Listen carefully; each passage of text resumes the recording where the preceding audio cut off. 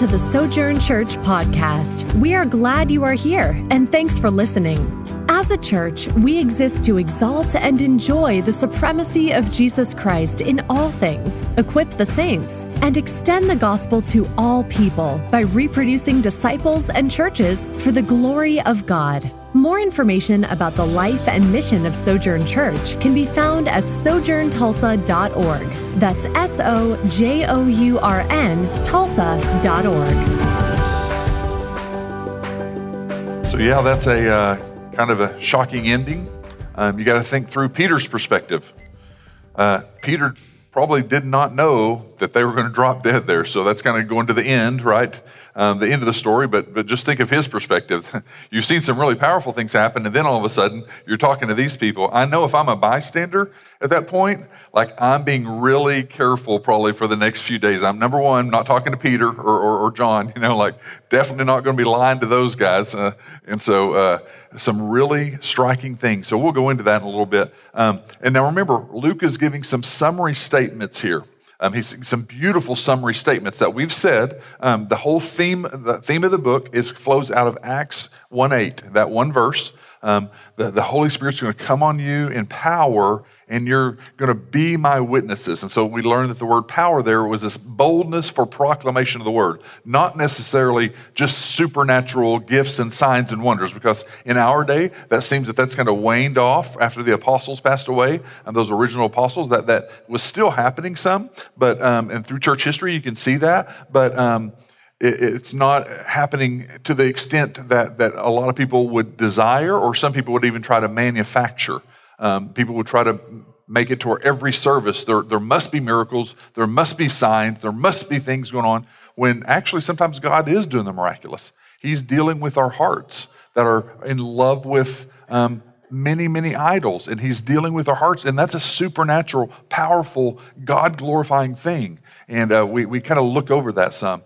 And so Luke does a great job of tying in some really clear themes here as we go into this. And remember, this is flowing right after the arrest of Peter and John. So remember, going back to chapter 3, we're at the end of chapter 4, going into chapter 5. Chapter 4 and 5, they probably could have put, like I said, we're going through 4:32 through 5:11. They could have put the end of the chapter at 5:11 there, because these stories kind of chapter 3, chapter 4, chapter 5 kind of run together in this theme of what happens. But remember, Peter and John going to the temple, time of prayer, 3 in the afternoon. They heal a guy. The Sanhedrin hears about it. The crowd is kind of really excited. The guy's showing that he's healed. He had been one of those guys that had been around for so many years, for over 40 years. People knew him as this guy that was just an invalid, that was not able to do very much. And so he had lots of things going on that people clearly saw. He's been changed. He's been transformed. He's been completely changed. And so as he did that, the crowd heard, the crowd grew, and then the religious leaders come and they arrested Peter and John. And then remember, what they told them was, you must not go on preaching anymore about this Jesus and what he was teaching, and also the resurrection of the dead. You're stirring things up. And remember, Peter and John's answer to that was, if we have to choose between obeying man or obeying God, we have to keep preaching about this Jesus. And so then they were released. And remember, last week we looked at the celebration as Peter and John come hopping down the path and get back to the group of disciples. And they're like, we can't believe this happened. And it turns into spontaneous praise to where then they even say, Lord, look what you've done. We're amazed at this. We praise you for this. Would you now give us more of that boldness that you promised in Acts 1:8? What Jesus told us before he ascended, we got a little bitty taste of that. We want more boldness. The scariest thing that could possibly happen, the guys who killed Jesus just had us on trial, and we want more of that.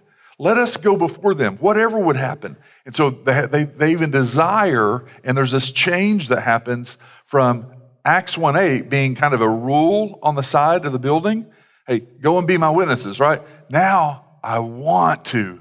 I desire, I love, I'm finding my true identity and having this boldness. And it doesn't have to be a rude boldness. It doesn't have to be a rude in your face, slap everyone with it, but just the way that goes with different people. And so they prayed for that. And so now here we go into this kind of summary.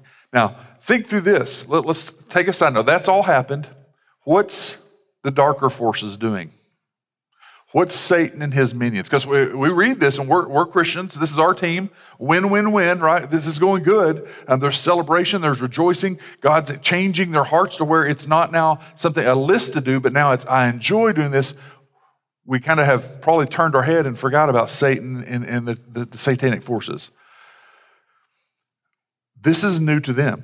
They did not understand Jesus was going to raise from the dead. That's a roadkill for them. Like, oh goodness, that didn't work out real good. And so actually that fulfilled God's plan. And that's what Peter and John told them, is like, actually all of this worked out in your sovereign plan, and killing Jesus is actually what provided salvation. And surprise, he rises from the grave. So what's Satan and his minions doing? Think through this. Where God is working, there will be very active spiritual warfare. All of us, we know and we say spiritual warfare is real, but we very easily remove it from our minds. We just think, oh, life's just happening. And sometimes it is. You stump your toe. It wasn't Satan showing up going, I can't wait to hurt this pinky toe, right? So that's not his goal. And you just stumped your toe in the middle of the night. And so, but sometimes there's things that happen that are more of the spiritual nature.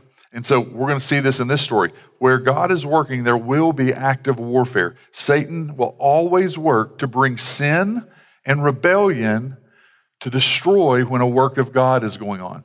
So they see this unity, this fellowship, this sharing, this generosity. When it says they're all in unity and have one mind together, they're sharing, they're selling some of their property to give to those that are in need. They didn't have to go, hey, we see 10 people over here who don't have food. We've got food for 3 years stocked up. Let's pray about what we should do. They're just going, they have a need. I have plenty. I'm going to give out of my plenty to the people that have need. That's what Jesus would do. I don't have to take a long time and have a strategic meeting and form a committee. No, that's just what you do, because that's what Jesus did. And now, out of my overflow of generosity from him, I see that's his heart. And now of my love for people, I'm wanting to give. Satan hates that. Satan hates people being conformed into the image of Christ. So he first schemed to bring persecution, right, from the outside. So outsiders of the church come and attack. Satan used that. You look at church history from these days, these first days here, this is exactly what happens. You see church history, you go through. From outside, there's attack.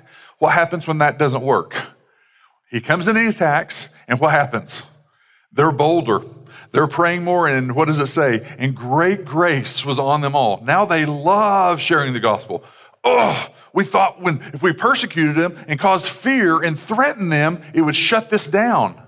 It wasn't just the chief priests and the Sadducees. They were being used by Satan. It was satanic thoughts that they were having. Now, that was from the outside.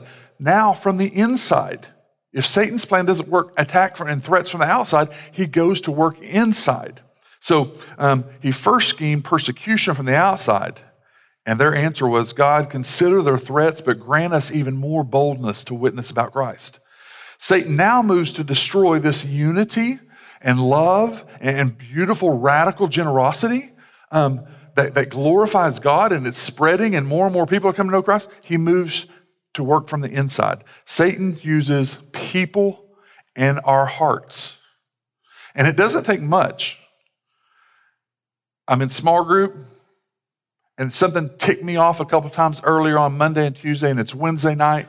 In small group now, someone says something, and I just have, my heart's kind of frustrated and angry, and I'm kind of ticked at them now. And he says something, and then I pull a couple people aside, like, did you hear what Jared said? Man, he's just always, do you see what happens? Little bitty things. And now we've got this other pathway. Instead of unity and love and oneness, now we've got this pathway. And he does it with all kinds of things. It could be someone saying, like, hey, did you see the new truck?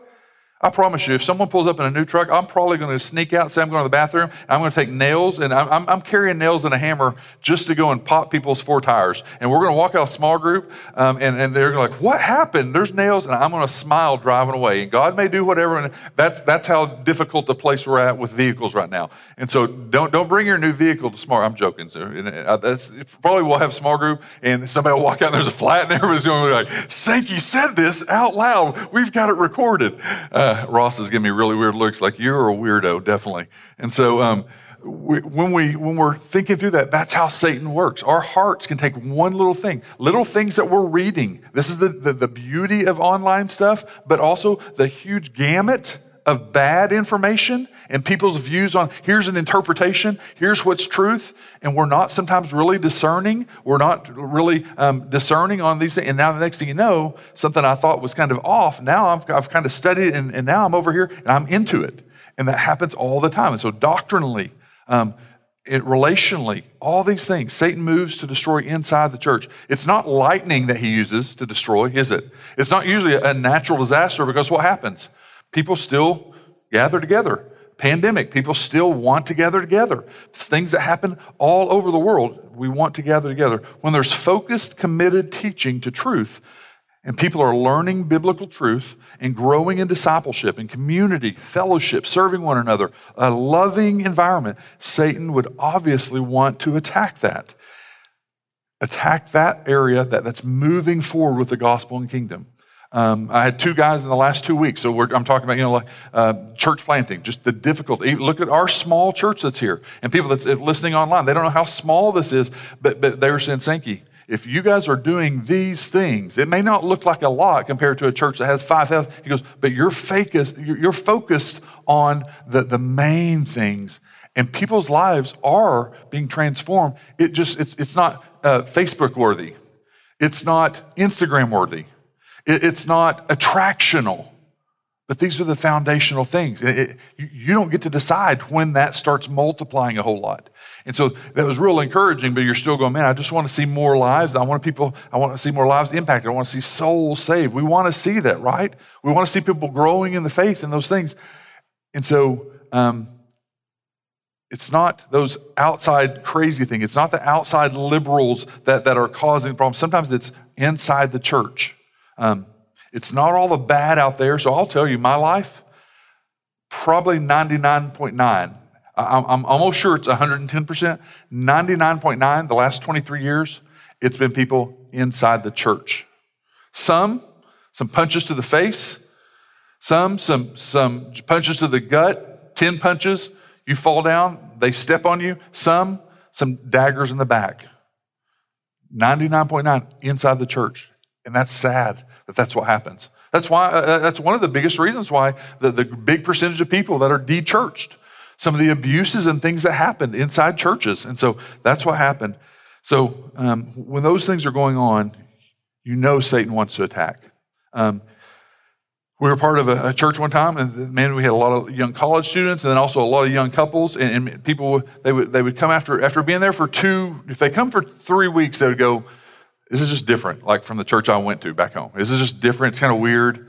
You guys really put a lot of emphasis on God's word, or it's really like long teaching, and it's heavy teaching. But then if they come for 3 months, if they made it past the 3, they usually say, man, this is really doing something inside my soul.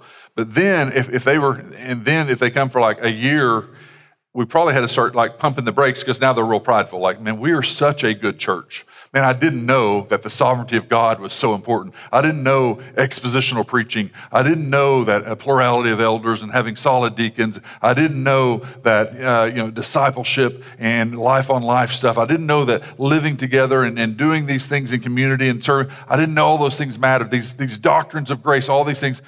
Now we've got it all right. And then when the church had an implosion because of a pastor who just got off on some things, then I had 2 or 3 couples say, man, I thought we had found the perfect church. I thought we had it all right. And many of you have been a part of those type places, and people go, how does that happen when you're doing everything right? What happens? Satan is using little bitty things that we get off on, just a tiny degree at the first. We never thought that would happen to such a biblical and godly place. If you find out that your stances and your views are correct, it should only lead us to more humility, not more pride, to where we're so proud now of these things instead of being in awe and broken by those things and just in complete humility. And then if you treat people out of humility and slowly share some of those things that have become important to you, then there's growth. If it leads to pride and like, oh God, how stupid and foolish that those other places do this. How stupid and foolish.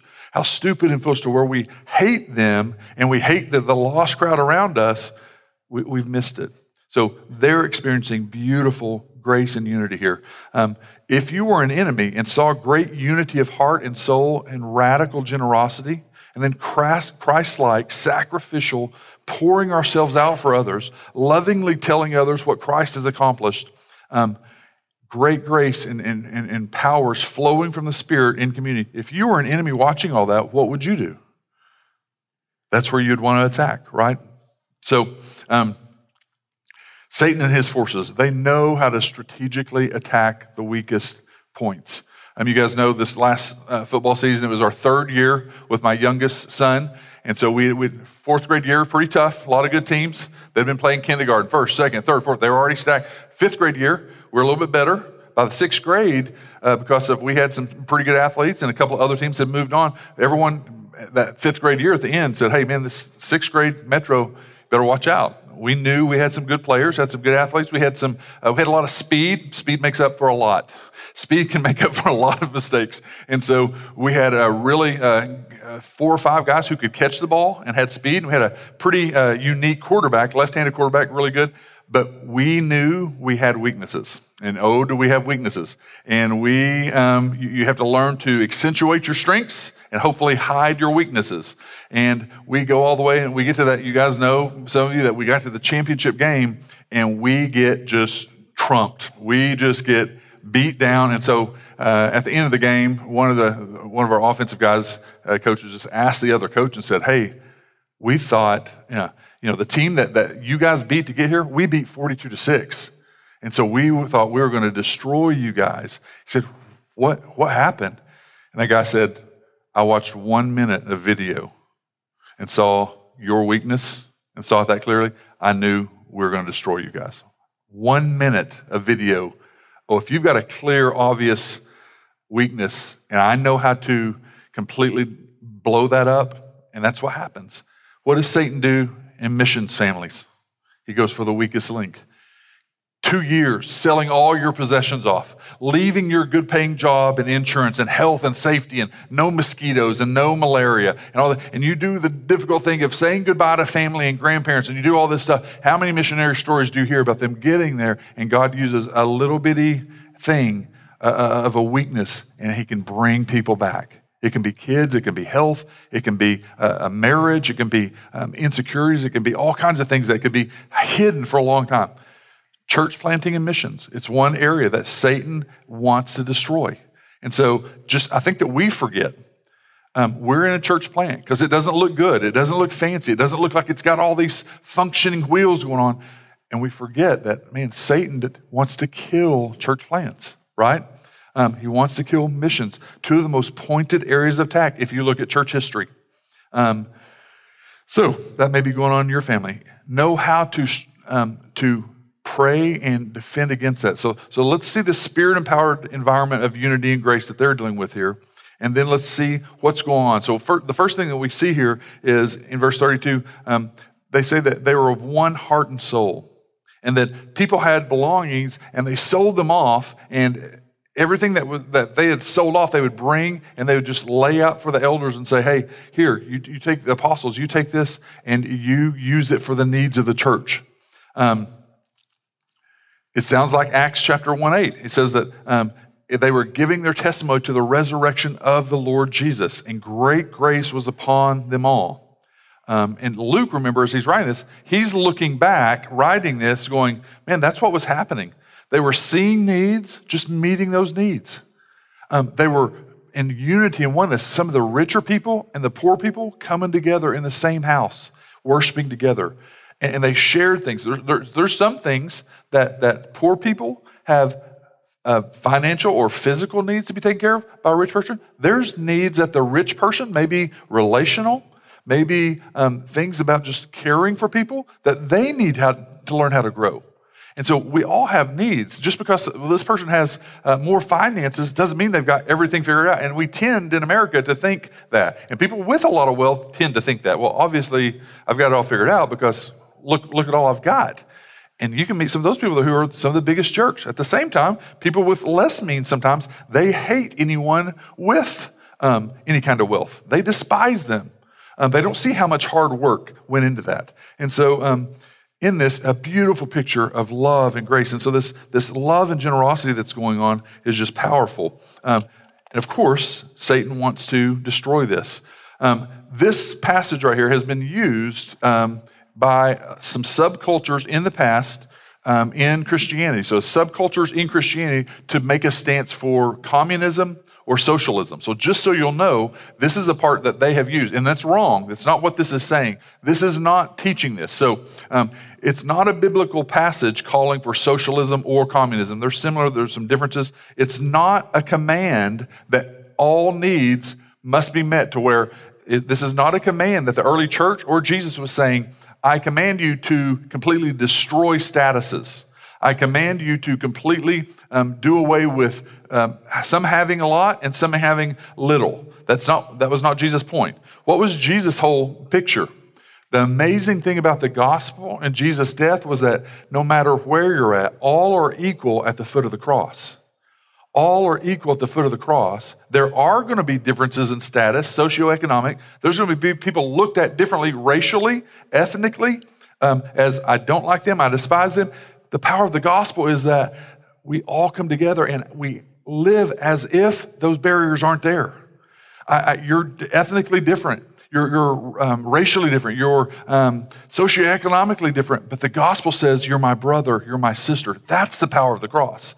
So some people have taken this to say this was calling for everyone who has a lot, you have to diminish and you have to distribute equally. So you remember Marxism and some of those things. Sell all your possessions. There's no division of classes, and that was not Jesus' point. So you're going to see that this tends to be, sometimes right now there's in Tulsa, this is going on, these house church movements sometimes that turns, because here's what they do. They go, ooh, we're actually living out Acts chapter 2, 3, and 4. They go, we're actually doing this fellowship and unity, and we're sharing, and we're doing these things. And they believe, and then here's what happens. It's like, oh, in humility, this is beautiful. Now someone goes, hey, you know what?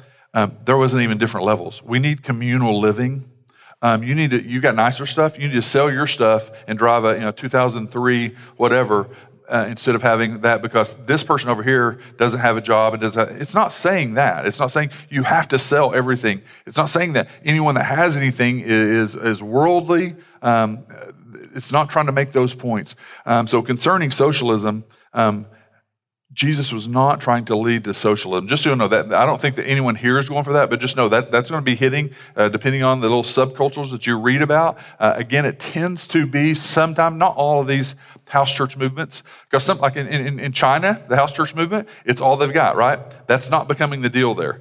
They probably are living out Acts 2, 3, and 4 to a greater degree than us, and that's a blessing on them. Remember last week we talked about we have a spiritual depression compared to some of the thriving that's going on there. It is easier where we're at. It is more comfortable. So that they've got a little flourishing going on there because it's illegal, but they're not trying to make it a thing like a new rule or a new command. So it's not a biblical command prescribing everyone to sell possessions. And we're going to see this with Ananias and Sapphira. But they were acting in great grace. Beautiful picture there. And so then he goes into talking about Barnabas. Joseph is the Barnabas that we know about Barnabas from the New Testament. So he says, Joseph, who is also called Barnabas. As he goes into this, he says, so there's this great grace, and people were selling possessions and distributing and giving money to the poor. It was not a command. It wasn't like you had to, or Jesus was saying, this is your only choice. Let me give you an example. This one guy, Barnabas, he does that. So he just goes into this story about Barnabas.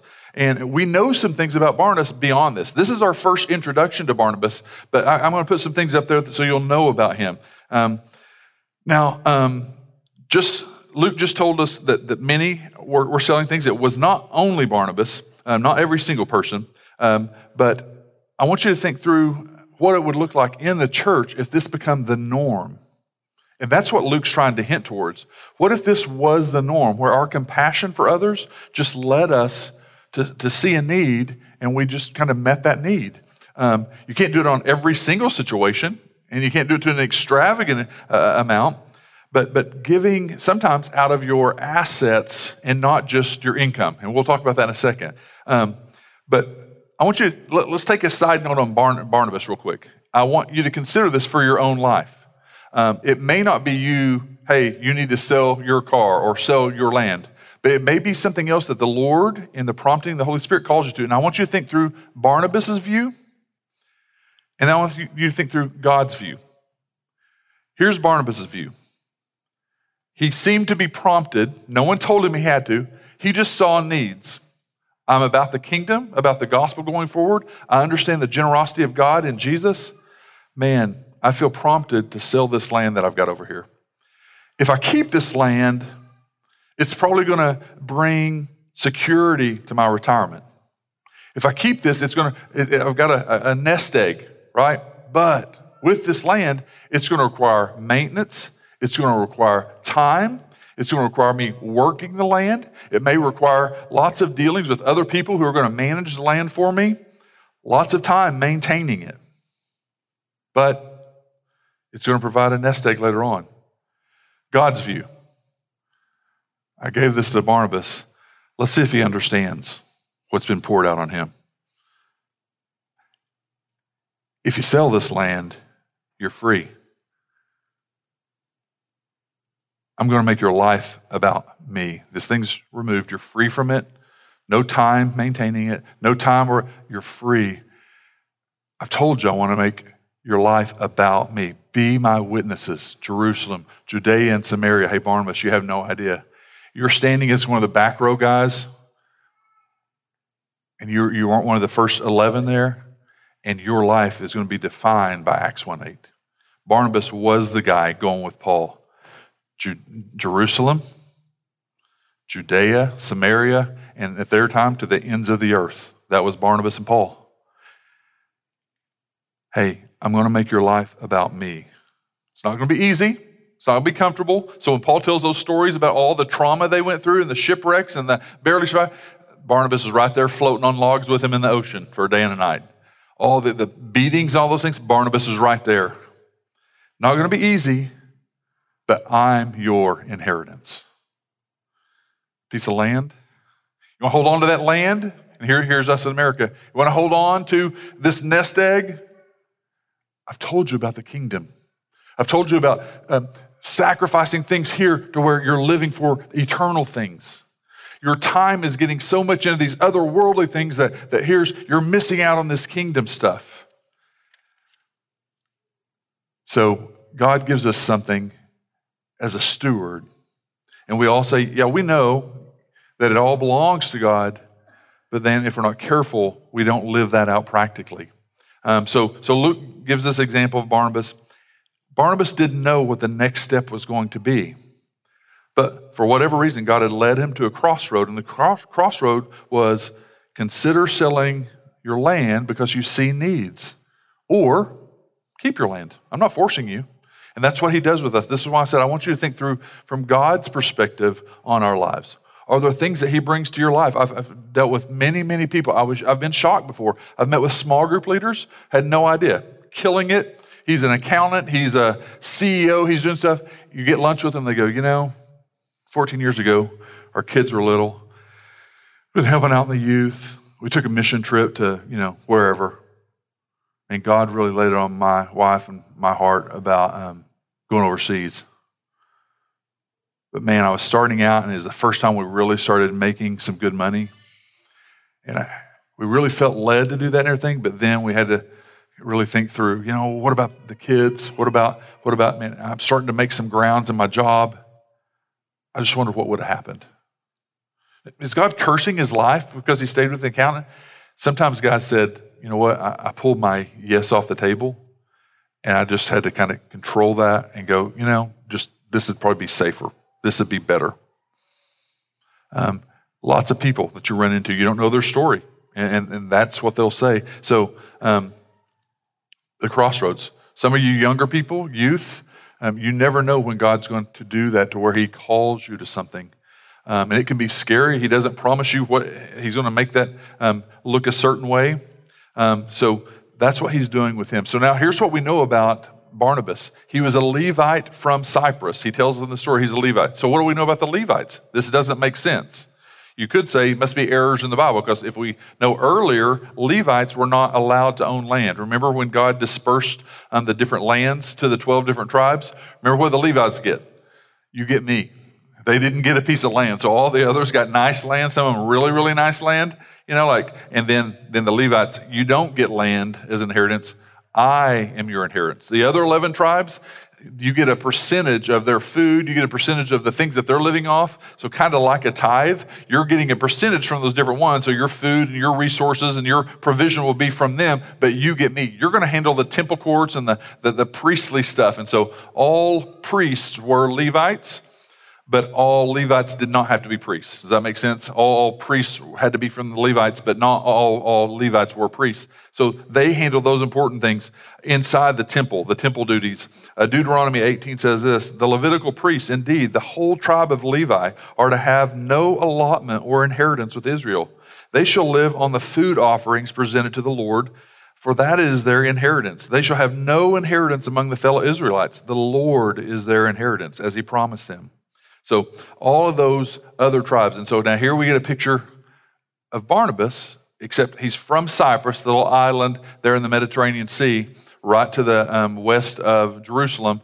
And he's from Cyprus. So some people believe that he was a Levite. His parents, maybe his father was a priest, and he had been a priest. Remember, priests would serve for 2 or 3 weeks of their whole life sometimes. If you were an outskirts guy, if you were not in the main city of Jerusalem, you might have a daily, weekly thing that your whole life you served there. If you're an outskirts, you would be brought in 3 weeks of your whole life. And then you'd go back to your area and you would be one of the priests in the smaller kind of rural temple thing, but you weren't doing the full-time job. You probably had an agricultural job, so it made sense for his family to probably own land. He inherited land, had land, and so he's still a Levite.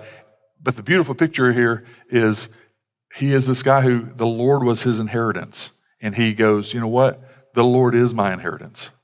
These other things are just distracting right now. I want this to be what my life's about.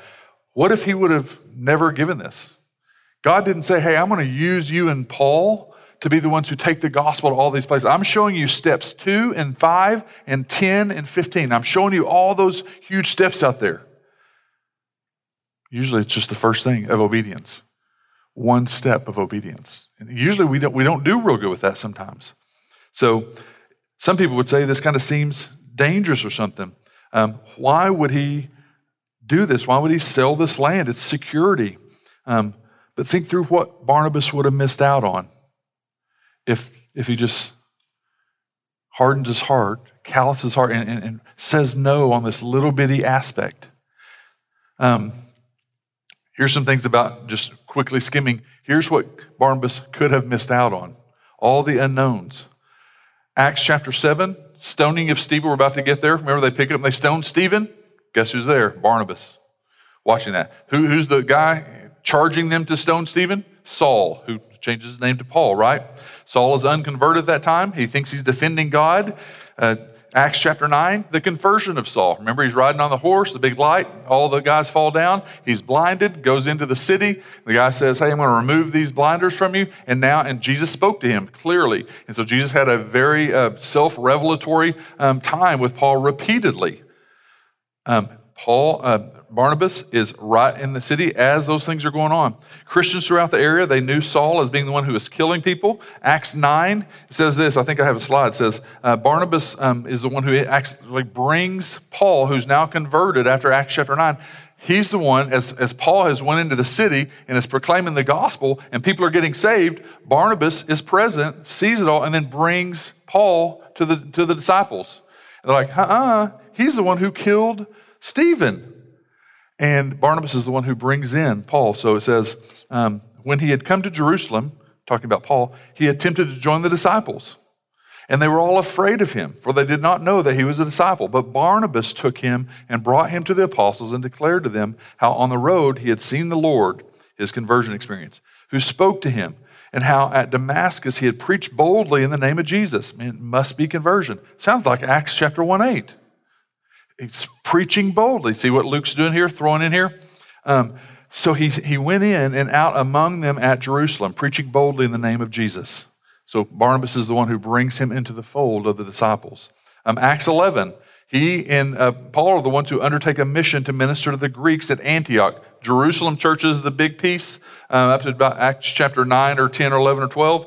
Antioch becomes the focal point of churches and becomes the powerhouse. That became the sending place. Jerusalem is kind of a poorer church. Antioch is like Life Church or Battle Creek. They're the big, what's the one, Prestonwood or something. They've got a lot of resources, and then they become a sending church. So they're like, Antioch is the powerhouse, and then and Paul and Barnabas are two of the leaders in Antioch now.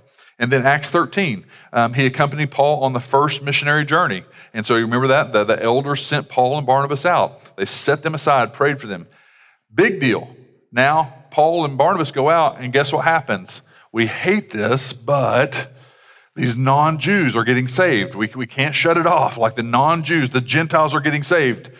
And then some letters are sent probably, and Jerusalem's like, are they becoming Jewish? Are they becoming circumcised? Are they learning Moses' law? And they're like, no, they're not. They're staying Gentile, but they're believers. We need to have a meeting. So Acts 15, famous point in the church history, it's called the Jerusalem Council. Paul and Barnabas are the two guys going to say, we don't know what's happening, but the Greeks and the Gentiles are becoming Christians. So that's Acts 15. Barnabas was the central guy in that, him and Paul. Acts chapter 12, it reveals that John Mark, who wrote the Gospel of Mark, was his cousin. Also, later in Acts, I forget which chapter it is, we find out that Mark's mother was the one who was one of the main houses of the Jerusalem church. Some people say there's about 3 to 4 houses that could house a lot of the people of the Jerusalem church. Mark's mother, whatever she did, she had a huge house. And then later on, we know that what happened with Paul and Barnabas, they split ways. And what was it over?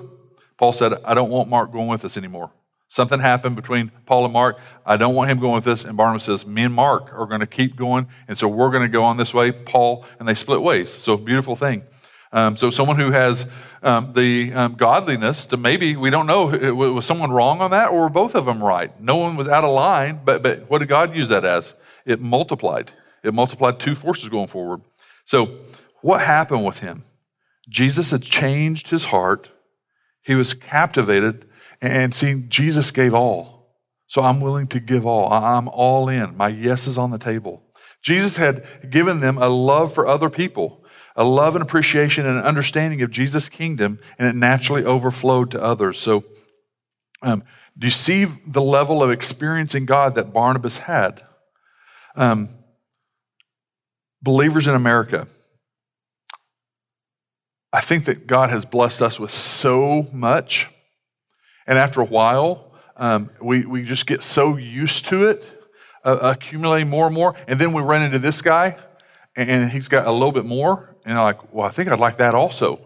And we begin to where we don't see people with needs right in front of us. It happens all over.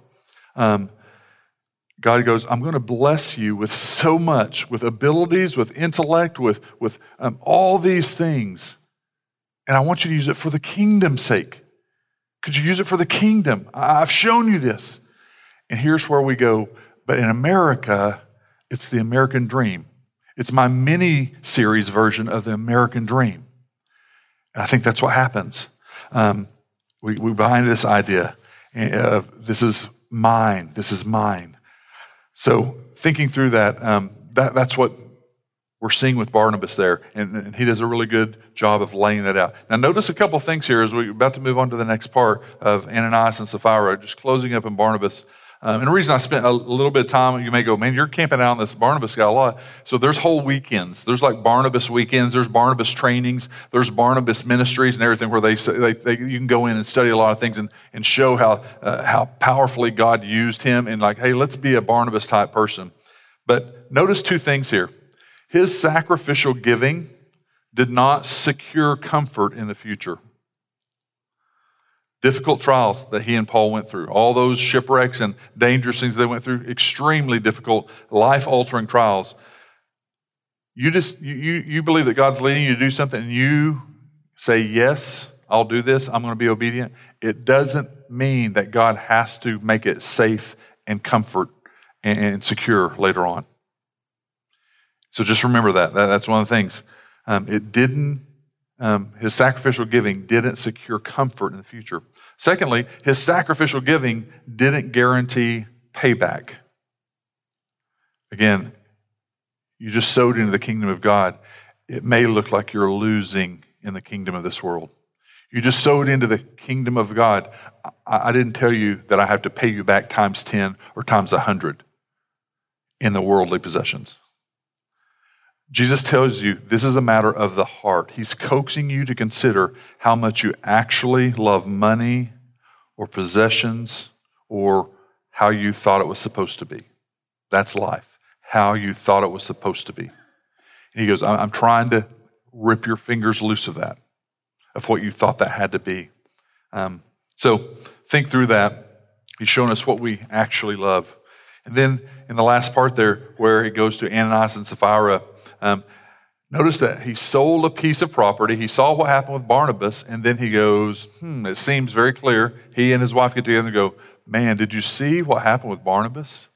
It seems like a lot of people, there's a lot of writing on this, that maybe Barnabas would kind of, again, like he was kind of a back row guy and just did this thing, and just, God used him, and then he was kind of moved forward in the church and become obviously very, very powerfully used by God, and people got jealous. People began to see, I want to be looked at as super spiritual. I want to be looked at as a spiritual leader. And so that happened. What does Satan do? He uses spiritual pride. He uses jealousy. He uses greed. He lets someone have some little bitty thing, and two other people get jealous of it, and they want that. And so Ananias and Sapphira, there was they go and sell this land, but here's the things that the story don't tell, that the story doesn't tell. Luke doesn't go into this. There's a much broader conversation that goes on. Seems very clear that Ananias, definitely, but maybe Sapphira also, had probably been big talking that. Oh, Barnabas, hashtag humble o me. We did the same thing that Barnabas did. Did you hear about the land we just sold? Yeah, took it all. Took all the proceeds and laid it before the apostles' feet. Just like Barnabas. Remember that thing Barnabas happened? Yes, we love Barnabas, don't we? Well, I kind of did the same thing. Hashtag just blessed. So there was some talk going on, and the story doesn't tell it, but it was very clear on two matters. Number one, that they had been talking and sharing about their giving is one thing. That was clear. It comes out in his Peter's words to Ananias and Sapphira. But then the second thing, they quoted giving the full amount. So notice this. Here's how deceitful sin is. There had been no command that if you own land, you have to sell it. Not all. Keep your land, Ananias. Keep your land, Barnabas. No command at all that they had to sell it. There was also no command that if you do sell it, you have to give every cent to the church. Didn't do it. Remember, I've talked about before church cultures of conformity. We see 10 families and they do this one thing, so everyone has to come over and we all have to do this one thing because this is godliness. No, enjoy your freaking land. Enjoy it, plant stuff on it, do whatever. But you better not sell it because really you're not concerned about the heart of Jesus. You're concerned about, I want to look like Barnabas. Do you see the difference there? I see needs here immediately. Or I see leadership. I see prestige. I see honor. Is that what Jesus is aiming at? No.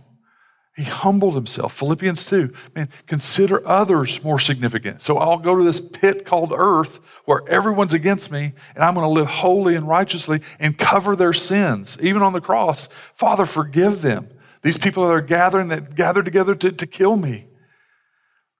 So no command to sell all you had or to sell your land. No command that you had to, whatever you did sell, you had to give all of it to the church.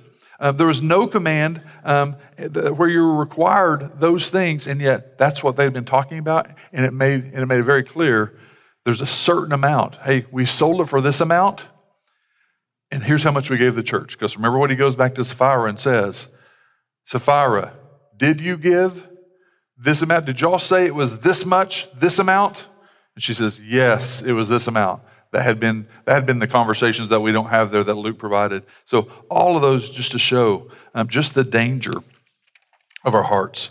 So what's going on a deeper level? I've got a slide here showing through that kind of crazy story where Ananias says this, and here's this amount, and he just drops dead right in front of Peter. Sapphira drops dead just a few minutes later. So crazy story there. So what is God showing us? If this is going so well, why would this happen? A lot of questions about God's sovereignty, a lot of questions about God's goodness. So the first thing is, what do we kind of take away on a deeper level? There's loving unity and sacrificial care for one another. So what's at stake? That loving unity and sacrificial care for one another. God's going, that's what I wanted. This shocking divine judgment was God's way of protecting purity and unity and loving generosity that had been created through the Spirit for the foundation of His church. This wasn't the 10,000th church. This wasn't church number 1,000. This is the first one. And God was going, man, you took what was supposed to be of Christ, characteristics, attributes, care, compassion of Christ. You didn't give a rip about those. You deceitfully cared about you looking Christ-like while living in deceit. You cared so much about impressing people, looking spiritual, though you were living disobediently and living for evil. So the spiritual hypocrisy is the second thing there. Again, it doesn't go into detail, but Peter had obvious knowledge of them. So not only had he heard from people, because he brings it out to Sapphira, but the text gives the impression that Peter had revelation from God, that I know this is what's going on. Now, it doesn't say that he knew that they were going to drop dead, so I don't know what their course of church discipline would have been. I think the church would be a little bit more pure if that was a step 3 of church discipline. Like, remember 2 weeks ago, Sally and Jim came up and they dropped dead. Let's do the communion. Let's do the Lord's Supper again. Everybody's like, oh my gosh, Lord, please forgive me for anything I'm not seeing. And so it would be a very pure church, right? And so at the very core, again, they're wanting to look like Jesus, to appear godly, and they're doing the very thing that was ungodly and letting Satan control them. So why would God do this? What is the concern from God's perspective? Notice we immediately feel like, man, this seems kind of overreactive. God's a little, touchy here. This is very overreactive. Why is it always that when we see a human being, when they're in God's presence or something happens, that our mind always goes to protect and kind of prop up mankind and protect mankind? Who's the one screaming for God's holiness? Who's the one protecting God's fame name and God's holy perspective? As humans, in our fallenness, even though if we love God, we're like, well, yeah, they're probably just really bad. Who has a jealous concern for God's fame and God's reputation?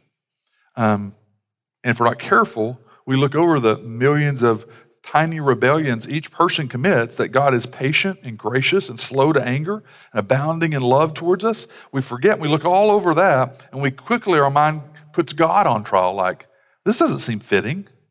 This is wrong. I thought you were a loving God. I thought you were a good God, and yet you kill people? Why, God, would you allow this to happen? Why did you make this? This seems so unfair. That's what people's minds will go to when they read that. Instead of, why, God, is Peter and John still standing? Why? To me, if you go to this lie about this money situation, just on my perspective, and I have a wrong perspective, Peter denying Jesus the night of the cross, I think man, if I'm smushing heads there, it's Peter, first in line, big deal. I told you that he was going to do this. Someone grab him as they're dragging me off with the cross. I'm like, somebody grab Peter, take him out. And that would be me. And instead, Peter's the one going oh my gosh, he probably was going, I guess maybe they don't remember that night that I betrayed him those 3 times. And so again, man, talk about bring some revival and repentance. this would do it. So who's protecting God's fame name? At the end, Luke provides his estimation with a couple of summary statements there, both with Ananias and Sapphira. In 5:5, he says, great fear came upon all who heard of it. In 5:11, great fear came upon the whole church and upon all who heard these things. So maybe instead of placing God on trial quickly, we could ask, thinking through the context of real life situation, why would this be significant and important at this stage of Christ's church? Why would this be significant for the church? First of all, to show God's jealous protection of his reputation and glory. That's what the church was supposed to be about. He's going, I'm not going to allow my name and my glory to be just brought down into the mud. So a high view of God. And to purge the church, secondly, to purge the church of arrogant, unyielding, unrepentant sin, and to press the seriousness of sin. And then third, to restore a high exalted view of God and his holiness to the church. And as the church, as the people who are supposed to be representing Jesus to the world. And if you're living like this and people know and see this, so if there's coworkers and are like, oh, I know Ananias.